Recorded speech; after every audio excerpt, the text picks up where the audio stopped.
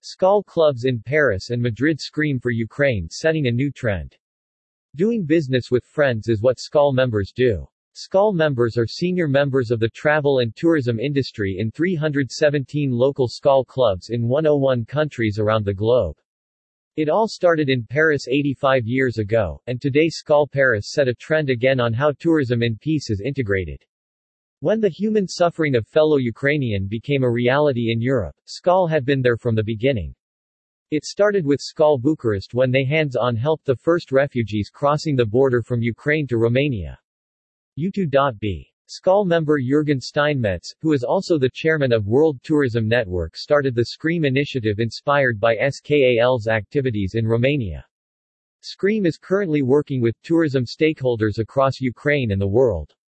Now Skal clubs in Madrid and Paris joined up to find accommodation in Paris for a group of Ukrainian exiles who arrived in the French capital. They came directly from the Polish city of Krakow.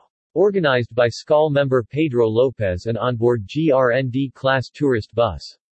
Skal Paris and Madrid organized Fo0R the bus to continue to Spain and arrived after 2 in the afternoon at the center that the Ministry of Inclusion, Social Security and Migration has in Pozuelo de Alarcón, in front of the Spanish television complex. There the Ukrainian friends were received by the Director of Grand Class, by the President of Solidarity Tourism 2020, Estefania Macias, and the President of Skal Internacional de Madrid, Francisco Rivero. Francisco was the person who managed the overnight stays for the exiles in the capital of France. On the French side, Karine Coulange, President of Skal de Paris and former President of Skal International 2014, were in charge of the operation. The former Skal president Karine Coulange bought toys for the children, some of whom were babies.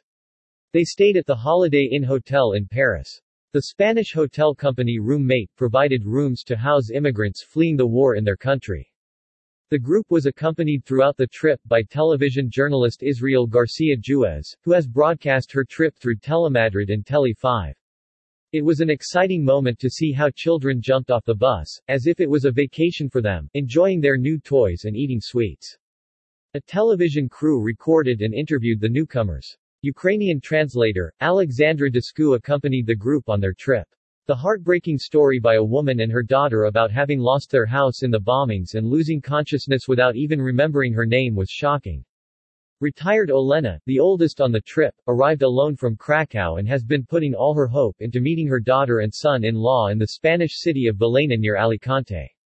Others will be going to the Balearic island of Majorca, others to Tenerife, and another family is on its way to Mérida.